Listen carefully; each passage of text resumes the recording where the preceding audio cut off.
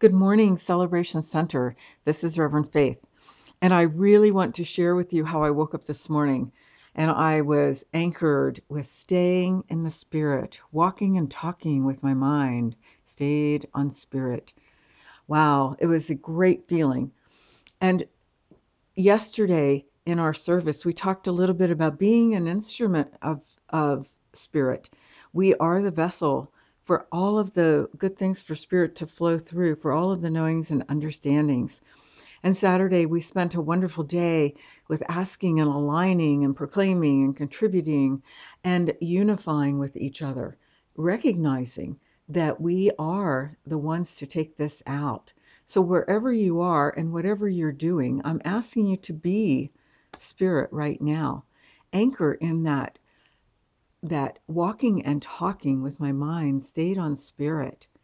Whatever you're doing right now, think about that.